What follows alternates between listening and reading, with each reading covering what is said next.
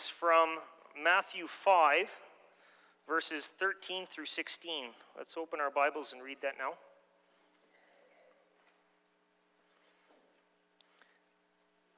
After the sermon, we will respond with the singing of hymn 23, stanzas 1, 4, 5, and 6. So Matthew 5, starting at verse 13, this is the word of the Lord. You are the salt of the earth, but if salt loses its saltiness, how can it be made salty again? It is no longer good for anything except to be thrown out and trampled by men. You are the light of the world. A city on a hill cannot be hidden. Neither do people light a lamp and put it under a bowl. Instead, they put it on a stand, and it gives light to everyone in the house. In the same way, let your light shine before men, that they may see your good deeds and praise your Father in heaven.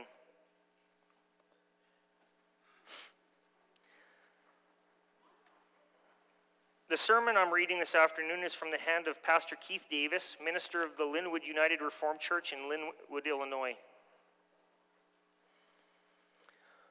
Beloved brothers and sisters in the Lord Jesus Christ, every Palm Sunday we celebrate the occasion in which Jesus rode into Jerusalem on the foal of a donkey.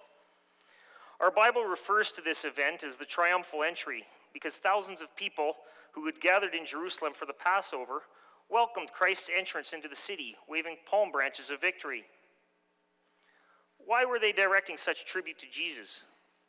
It's because that the people believed that Jesus was really the promised Messiah. His raising of Lazarus from the dead, after Lazarus had been entombed for 4 days, seemed to have been the sign which won the people over. Also, Christ's appearance was in full fulfillment of Zechariah 9, verse 9. Your king will come to you, righteous and having salvation, gentle and riding on a colt, the foal of a donkey. So when people saw them coming, they swarmed out of the city and shouted, Hosanna, which means save now. Blessed is he who comes in the name of the Lord. Yes, Jesus welcomed the praises of the people, as misguided and directed as those praises were. But what was lost to the crowd was that Jesus was not the kind of king that they anticipated. The salvation which Jesus came to provide was not exactly what the people had in mind. Likewise, the kingdom which Christ came to establish was not what they expected either. For Christ came to Jerusalem not to gain glory for himself by being exalted to an earthly throne in some lush palace. Rather, he came to gain glory for himself by being lifted on high to a cross at a place called Golgotha.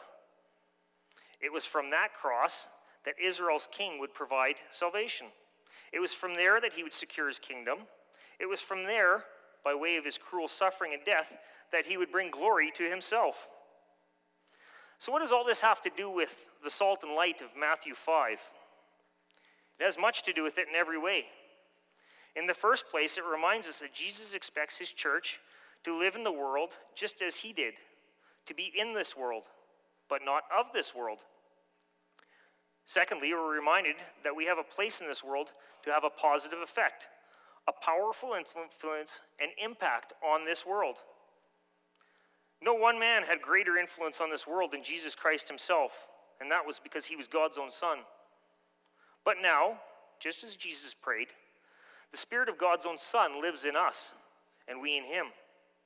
And as his own disciples and believers, the church is called to identify and embrace her role and calling in this world.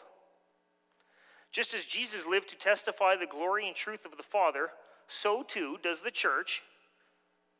And that is what being salt and light are all about. So we consider God's word together as Christ calls believers to a redeeming influence in this lost world. And we will notice in the first point, the world's desperate problem, and second, the church's redeeming role. So first, the world's desperate problem. Congregation, when Jesus says that we Christians are salt and light, he's not only saying something about us, but he's also saying something about the condition in the world in which we live. And we want to focus on that first. First, in regard to salt, Jesus can be implying one of two things, or possibly both. Salt was commonly used in Bible times, just as it is today, to flavor and to season food, making it more palatable and appetizing, which is to say that to God, the world is tasteless, it is bland and unappetizing, wholly and entirely without flavor. Have you ever eaten food like that before? Eating bland food gives us no enjoyment, no pleasure, no delight, or satisfaction in the meal. Imagine eating dinner this afternoon and our food has no taste. We can't really enjoy the meal then. It's just like eating when we're sick. When nothing tastes right, it just isn't the same. And that's the point that Jesus is making about salt. Salt provides flavor, making meals palatable and pleasurable.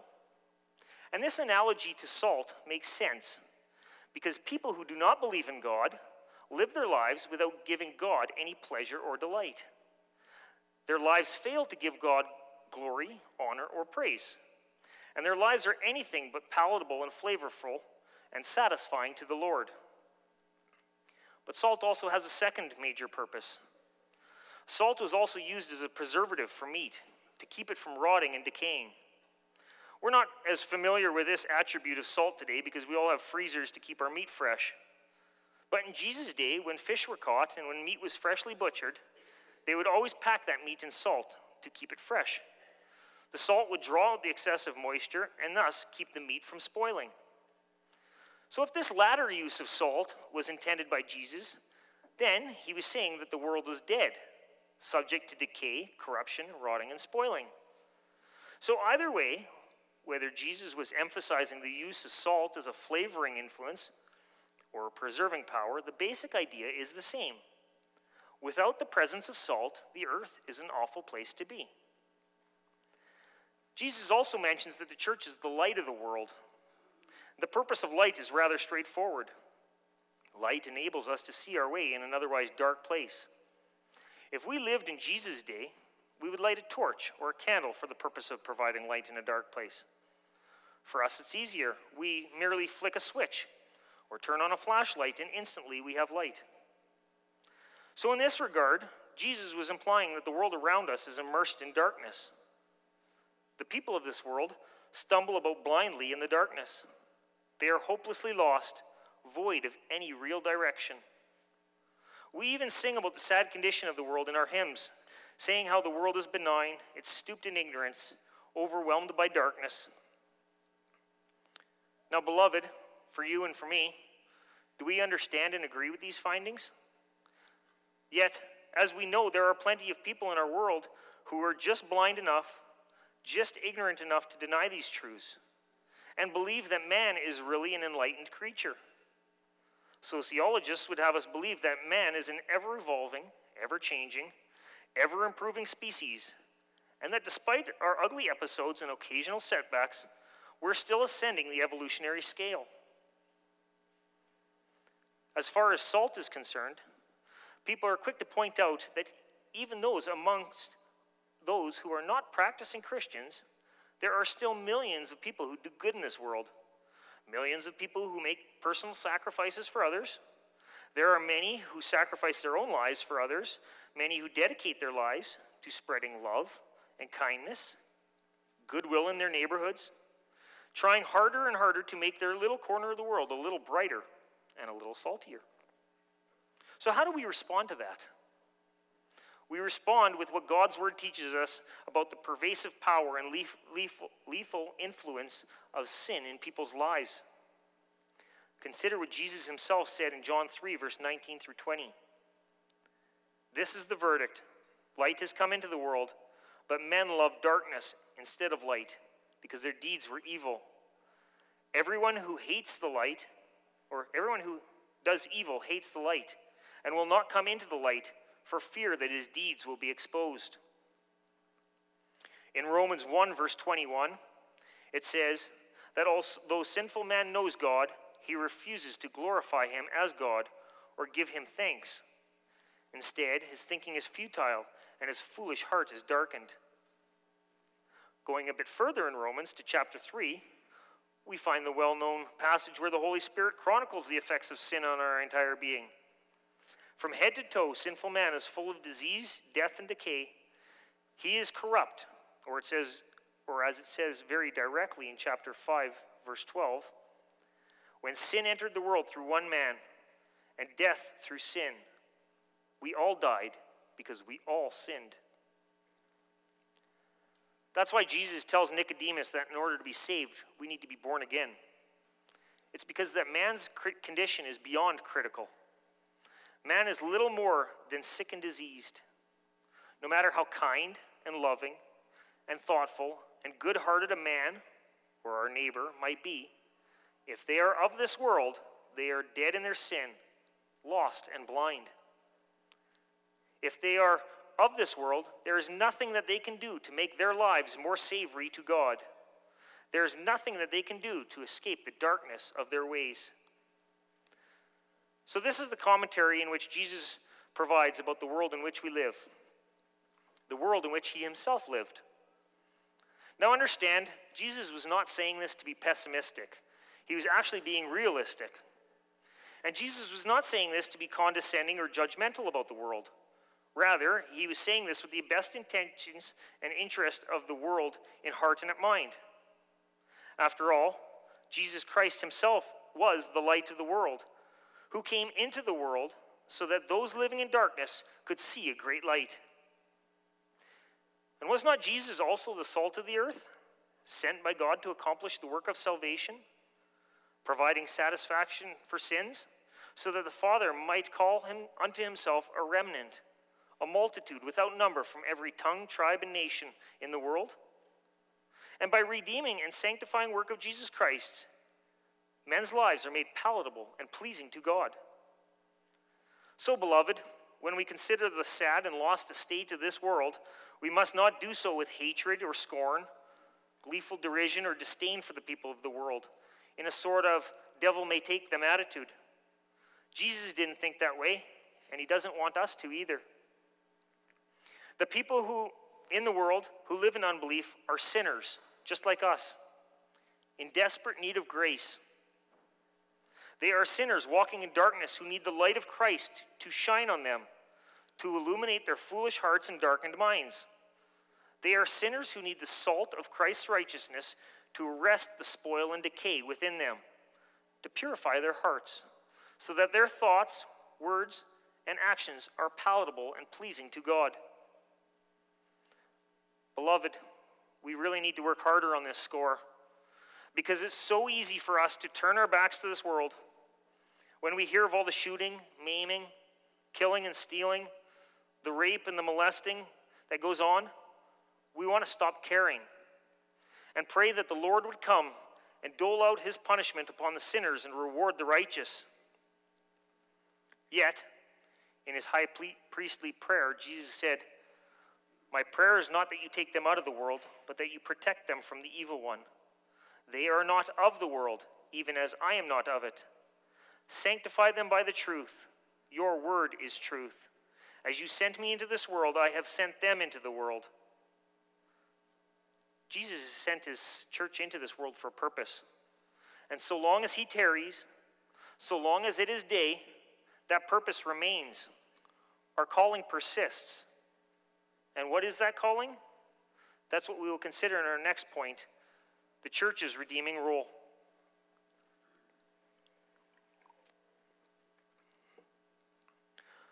Congregation, let's take a moment to look back at our passage and consider the context. Verses 3 through 16 of Matthew 5 come right on the heels of the Beatitudes, and this provides us with very valuable perspective. The placement of these verses teaches us that the godly virtues in which Jesus spoke about in verse 3 through 12 are not designed to be practiced in isolation from the world. The virtues, the disciplines of the Christian life, like humility, meekness, mercy, and making peace, they are not only meant to be exercised here in the fellowship of believers, in the Christian community, but they're also designed to be put into practice out there amongst the unbelievers in the world. You see, when Jesus speaks about his church, his own children living as salt of the earth and light of the world, he's not presenting us with a new teaching, with a whole new way of life. Rather, he's merely basing these words upon what he's just said. Jesus has already provided us with everything we know to be a powerful influence in this world. By showing meekness, we communicate to the world that we Christians are not proud. We're not puffed up, holier than thou. Rather, we are gentle, mild, patient, and trusting. We're willing to sacrifice for others. We're willing to serve in whatever way we can. We are calm when inconvenienced and treated unfairly. Seeing that redeems the dead and dark world. Likewise, when we truly hunger and thirst after righteousness, when we're merciful and pure of heart, we show by our righteous deeds, we show by our sanctified living, by our pure speech, our kind deeds of love and mercy, that we love the Lord and that our religion is real. That is the God we serve, and that the God we serve is the only true God, and he holds a central place in our hearts and in our homes. Seeing that also redeems a dead and dark world. And when we live as peacemakers in this tumultuous world, when we are willing and gladly suffer the mockery of fools, when we turn our other cheek to the one who wrongs us, when we refuse to let anger and hatred and malice and envy well up within us, when we answer criticism with a gentle response, when we endure persecution and rejoice with rejoicing and gladness, that too redeems a dead and dark world. In essence, beloved, Christ Jesus has called us to live out what he, by his word and spirit, has worked into us.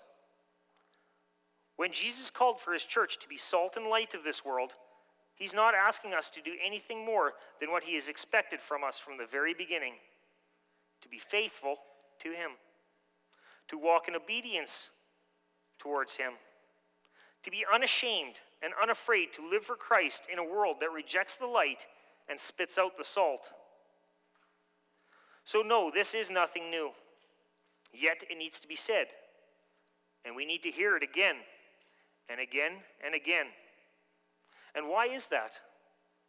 Because, as I said only moments ago, as Christ's church, we have a tendency to forget our calling in this world. We have a tendency to become useless to God. And that is exactly what Jesus is warning us about when he says about salt. If salt loses its saltiness, can it be made salty again? And when he says about light, neither do people light a lamp and put it under a bowl. In both cases, Jesus is warning the church against being ineffective and useless influence in this world and for his kingdom and for his name's glory. Congregation, because of the proximity to the Dead Sea, the entire region of Israel was rich with salt and salt deposits. Chunks of salt, like rocks, would literally wash up on the Dead Sea shore, and these chunks could be collected. But before that salt was good for use, the outside layers had to be shaved away. That's because chemicals and elements that surrounded the salt blocks on the outside layers made it tasteless and therefore useless. That's what Jesus means.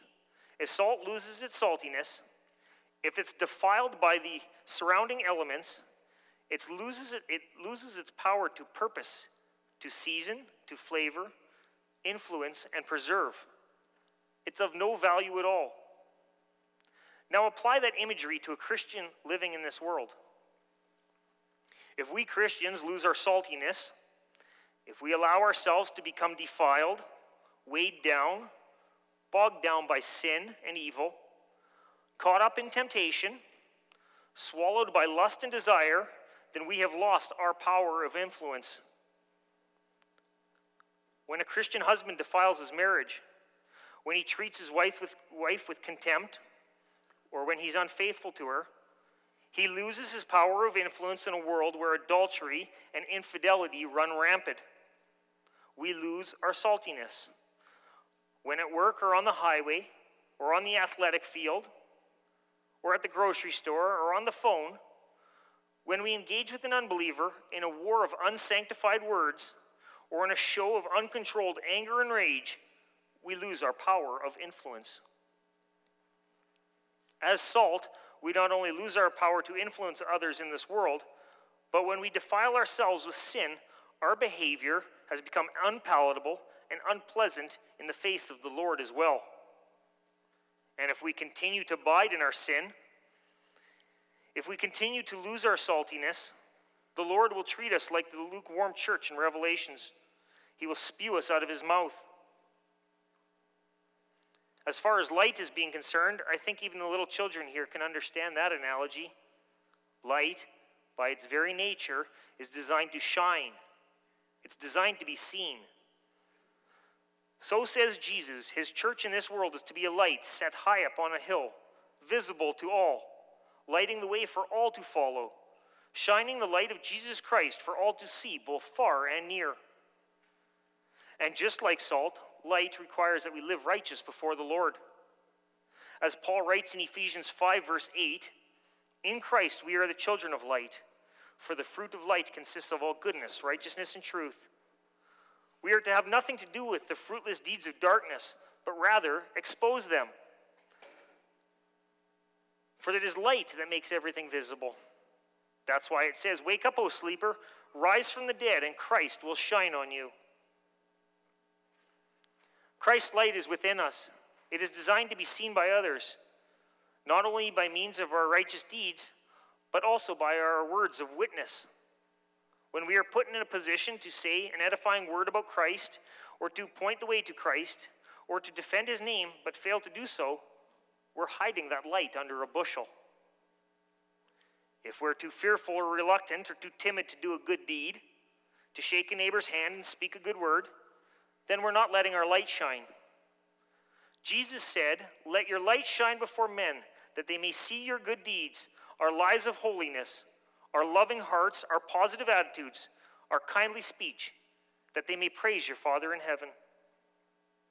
In other words, being salt and light, God is pleased to use us to bring the lost into a saving relationship with him.